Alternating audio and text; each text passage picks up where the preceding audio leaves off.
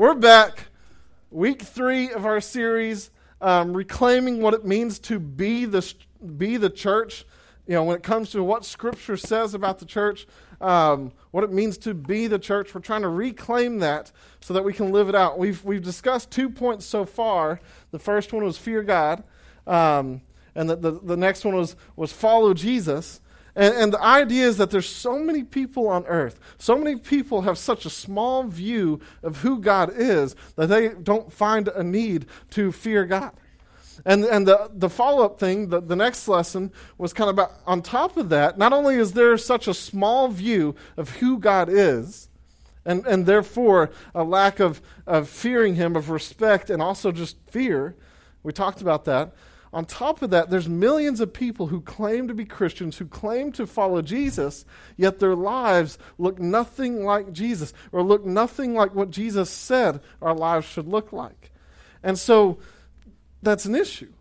And so today we move into the third part of our series, the Holy Spirit, which is our next brick. How high is these going to go? All the way to probably right there. But tonight's the conversation is basically what should we kind of understand about the Holy Spirit and the role of the Holy Spirit in our lives when it comes to being the church, okay? So perhaps one of the biggest concerns when it comes to the Holy Spirit is that the church and their relationship with the Holy Spirit appears to lack in our churches today. It seems to be ignored and forgotten, our relationship with the Holy Spirit.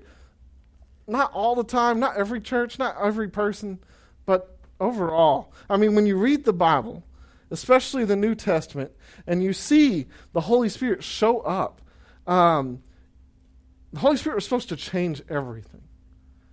It's supposed to change everything. There would be this gathering of people. They would call themselves Christians. And there was this supernatural element about how they lived and what was going on around them, even though they lived in difficult circumstances. And it was out there. And you walk by, you would notice something different. A power that was so obvious and so out there, it was transformative just by watching from a distance. But today in our churches around us, and sometimes even in our own lives, can you really tell the difference? When you look at a person who claims to be a Christian, and then you look at somebody who's anti-God, can you really tell a difference based on the way they're living? Sometimes. And when believers gather together for what we call church, do you really see something supernatural at work? When Jesus was on earth, he was getting ready to die. He was getting ready to leave, to rise again and then go back to heaven. And he started talking to his disciples, and they started kind of freaking out. You know, it says at the end of verse 6 there that their hearts were filled with sorrow. They didn't want that to happen. But Jesus actually said, don't worry about it, because actually the fact that I'm leaving is better. It's more beneficial for you if I leave, is what he was saying. Because if I don't leave, you're not going to get what's coming. And there's something better than me being here that is coming. And the disciples, imagine being a disciple and you hear those words and you're like, this is the guy I hung out with for the last 3 years. I saw him heal people. Well, I saw him raise a guy from the dead. I saw him rise from the dead.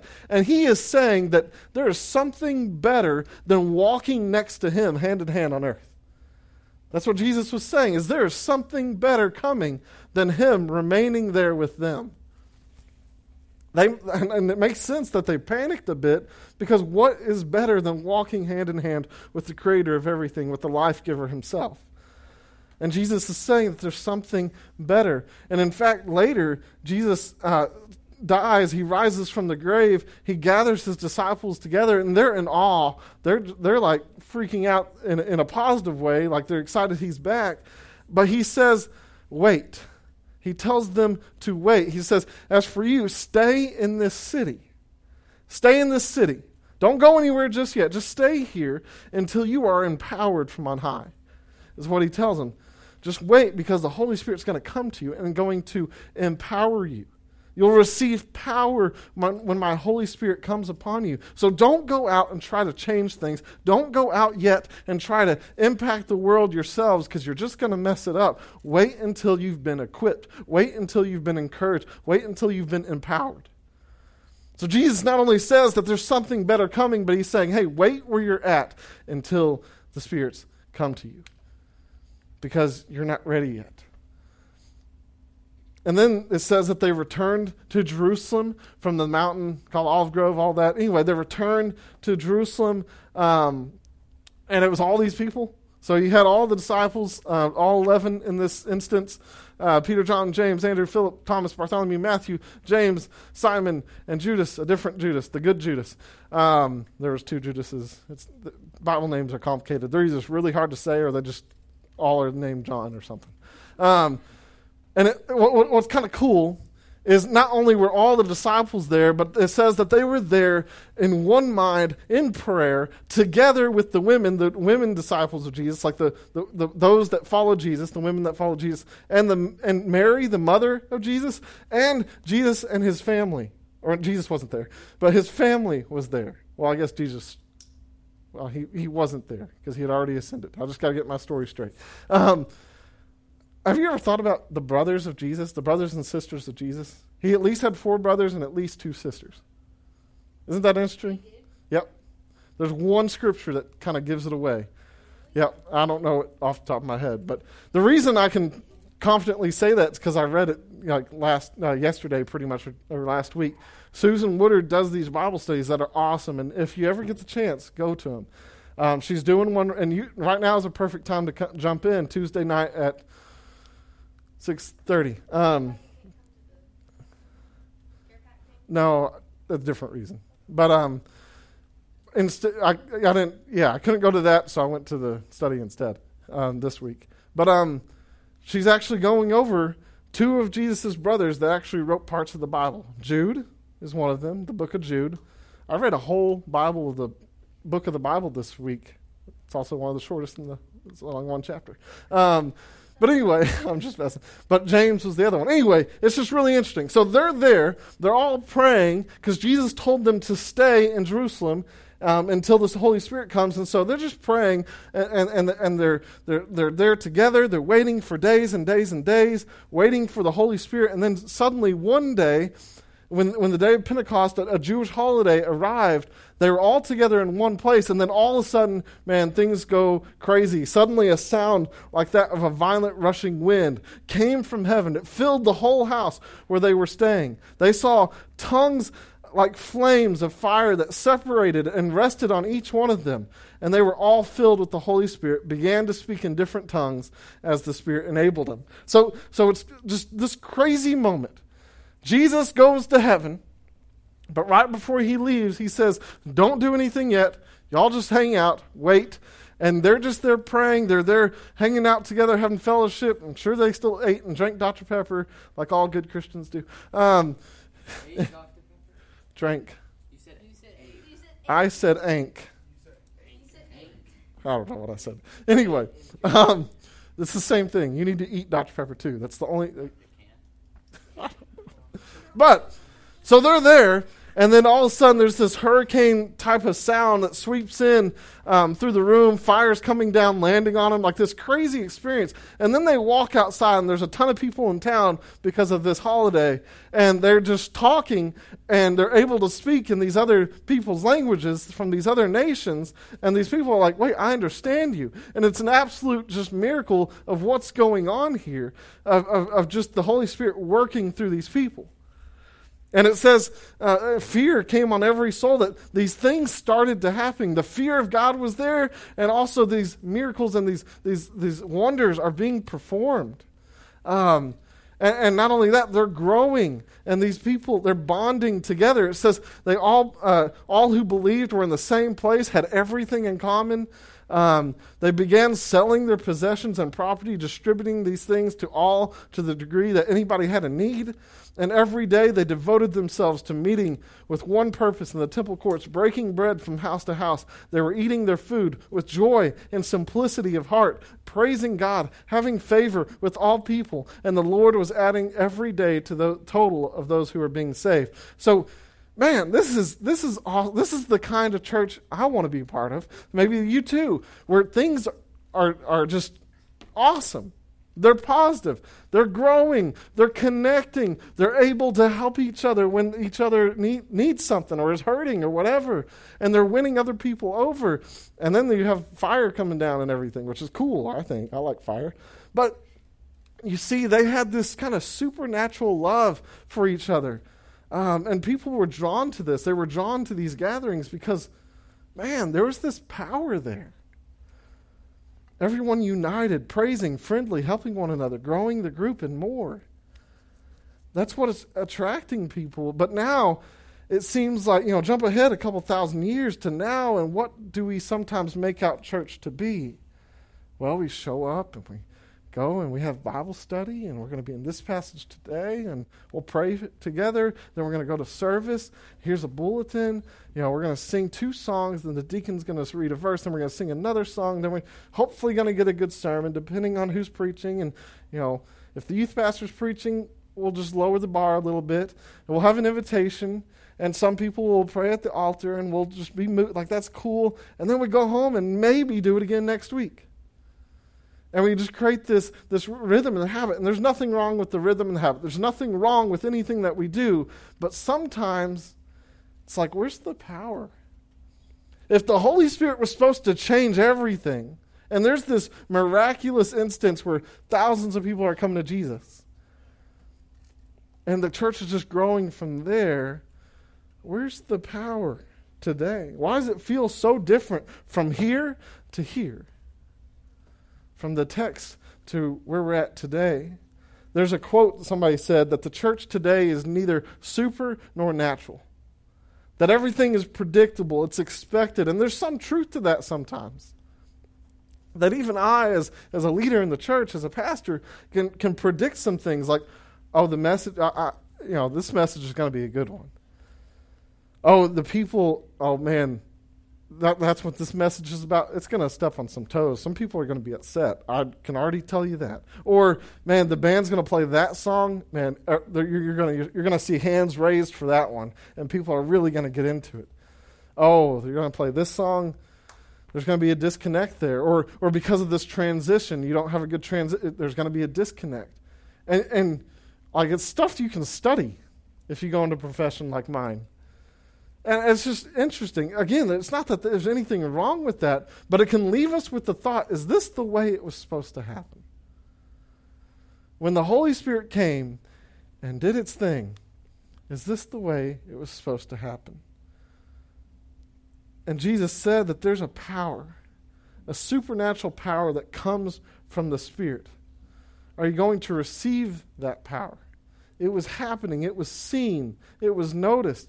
And, there's instances, when Peter and John are sharing the gospel, sharing it to people, that people are amazed by it. They noticed the boldness of Peter and John. They understood that they were uneducated and untrained, and they were astonished.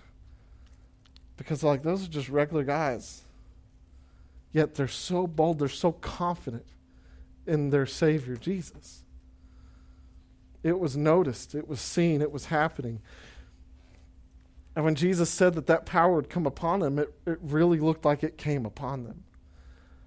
So why is it that in the church today, sometimes so many people are weak, defeated, or we get so insecure because we look at ourselves rather than God? It doesn't make sense. Imagine with me the strongest person in the world. I know you might initially think that's me, but it's not. You don't have to be so honest. The Rock, yeah. So just imagine the strongest person in the world, like somebody that can lift 1,000 pounds, that wins all the strongman competition. There is a guy that can lift 1,000 pounds. It's crazy. Yeah, it's just crazy. But yeah, it's you, Kylie.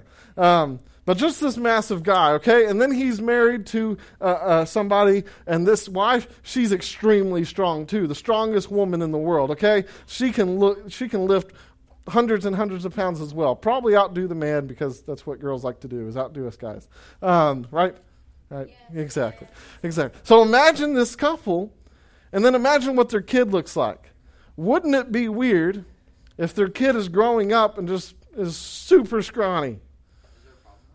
I'm not saying there's a problem with that. But you have these two people standing, and imagine their kid grows up and just, super scrawny, super weak. It just kind of a little different, right? The reason I bring that up is because sometimes it feels like that's what we do with the church. The Spirit comes in power and comes in strength, and then we say, welcome to church. Here's a bulletin, we take some of the power away. He puts this power in us, and we respond with an attendance sheet. I'm going to attend this Sunday, and maybe I'll attend again next Sunday. Or if I'm really, really Spirit-filled, I might come Wednesday too, or something like that. Listen, let me be real for a second. I get intimidated, I get insecure when I look at our group. And I'm like, man, how can I help disciple y'all, help y'all become the best men and women of God that you can be, and find God's calling for you, that whatever it may be. It's intimidating. How can I lead these adults that are old, slightly, I got to word this carefully, but just slightly more mature than me. Does that work? They're elders. I don't know what words. There's no way good way of saying somebody's old. Some of them don't like that. Senior is worse than elder. That means they're really old. No, I'm just kidding. So, but how am I supposed to lead these adults when they have lives of their own, kids of their own, responsibilities of their own, callings of their own? Man, it's hard. Or when I look out at the world and the people I run into, man, how am I supposed to help change their mindset to help them understand who God is, especially when they're anti-God and when they are anti the morals that God has set for us and called us to? It can be really intimidating, especially when I'm trying to do it out of my own strength. And that's the point. We don't have to. We're not supposed to. We're supposed to, but not to do it out of our own strength. That's why Jesus says, I'm sending my Holy Spirit. He is going to convict the world of their sin. He is going to convict the world of their righteousness and judgment. It says, concerning sin, because they don't believe in me. Concerning righteousness, because I'm going away to the Father, and you will see me no more. And concerning judgment, because the ruler of this world has been condemned. This is why he sent his Spirit. It's because it's about power, the power that we don't have in ourselves. And just like I shared on Sunday morning, if you were here, and I got the opportunity to preach, Jesus said, I am building my church. That it's happening, and not even the gates of hell or Hades or whatever you want to call it, any darkness, any power can overcome it. It's going to happen. I'm making that promise, that declaration, and it began right then and there. Jesus is building his church. Where are you going to stand with that? That's the follow-up question I have to ask myself every time that I read that. Am I going to be part of that? Imagine or think about your family gatherings. Whether it's a small, you're at a meal and your brothers are in town. Yeah, just think about that. Or it's a family reunion. How many of y'all have family reunions that you have to go to, right? Yeah, we have a couple as well. On my dad's side, we have reunions every Thanksgiving and Christmas. On my mom's side, there's always one in October, and there's another one that we hardly ever go to. That's like the extended family. We really don't talk to them. But no, the thing about a family gathering is when you show up, here's how it works, right? Step one, you meet everybody, and then the next thing on the order is we're going to play games, and then the next thing, there's an order of service, right? At your family gatherings? No, they're chaotic, right? You never know what to expect. It's not predictable. So think about your family gatherings, and then think about the church, and maybe that's the way the church was supposed to be. Is so often we have, we feel like we have to organize everything and have the control over it and put it all together. But in Scripture, it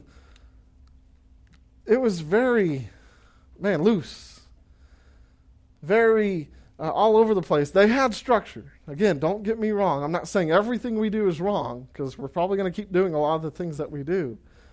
But when you look at Scripture, you have a bunch of people coming together, and they're so tight. They're so bonded together. They're so connected that the world would look at them and be like, how? Why? What?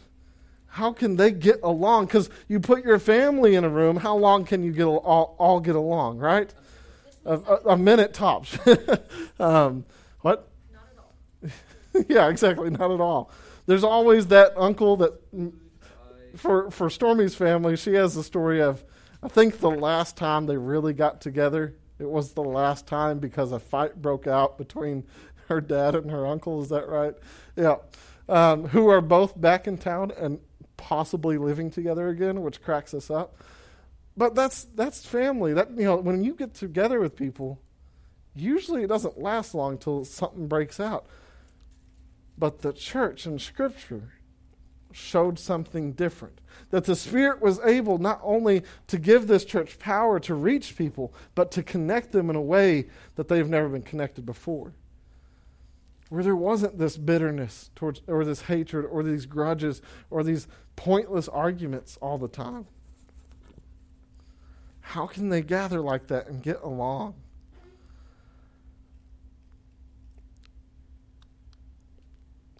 But the Spirit would bring that harmony. And see, that's what the Spirit wants to do with us. It's supernatural. It's something that just happened to them as they followed Jesus. As they submitted to Jesus, as they submitted to the Spirit, unity just takes place. Just like, how many of y'all have been surfing before, boogie boarding or anything like that? A few of y'all maybe. So the whole idea of surfing is you go out there and you wait. You can't make the wave happen. You can't control when it comes, and you don't know when it comes. You can just start seeing it coming. And then you get on the front of it and you ride it. And that's how you start surfing. That's how you get that power to go. You can't do anything else. You can paddle, but that's not going to be near as fast or near as helpful as riding that wave. The same with God's Spirit. It comes and we ride it. We let it drive us. We don't try to control it or guide it ourselves. It's a power of its own, and that's what we see in the book of Acts. Is the Spirit coming in power, a wave of God's power, and everybody's jumping on it. And that's what God wants today. It wasn't just for 2,000 years ago. It's for today, the here and the now. The Holy Spirit wants to lead us, and He wants to lead you into something deeper. But the thing is, you have to buy into it. You have to believe. You have to trust. You have to follow. It starts with fearing God and comes to following Jesus, and then He offers us and gives us the Spirit, and you have to give in. Again, there's this problem. Most people don't even believe it's possible. That it's possible for the world to come to Christ. That it's possible for a group of people to get along. Some people don't believe that the same Holy Spirit exists today that did back then. That the same Holy Spirit wants to do this kind of thing in their own lives. Do you believe it?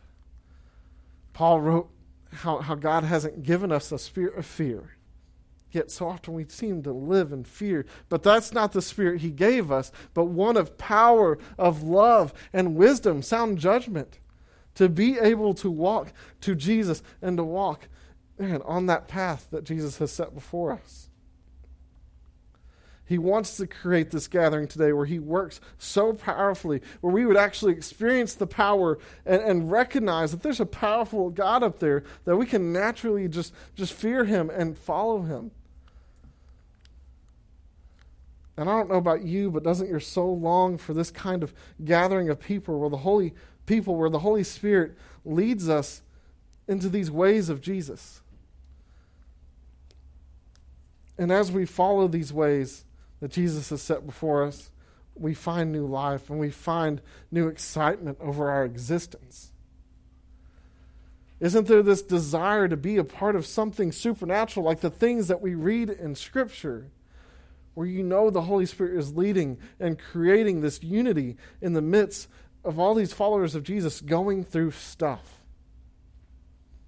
where we actually start to see ourselves as family, as connected, and not just, hey, I'll see you next week because you go to the same place I do. I think it's something we all want, but man, we have to believe it. And we have to live like we believe it, trusting God and following the Spirit towards this kind of life that Jesus offers. We have to pray like we believe it. What would the church look like? What would our church, what would our youth group look like today if we really stopped taking control of it, control of ourselves, and just let the Holy Spirit lead? What would your life look like if you let the Holy Spirit just lead and you surrendered control? This may be what we want. For sure, this is what the world needs to see, is the Spirit-led church, the Spirit-led believer, a Holy Spirit-led person.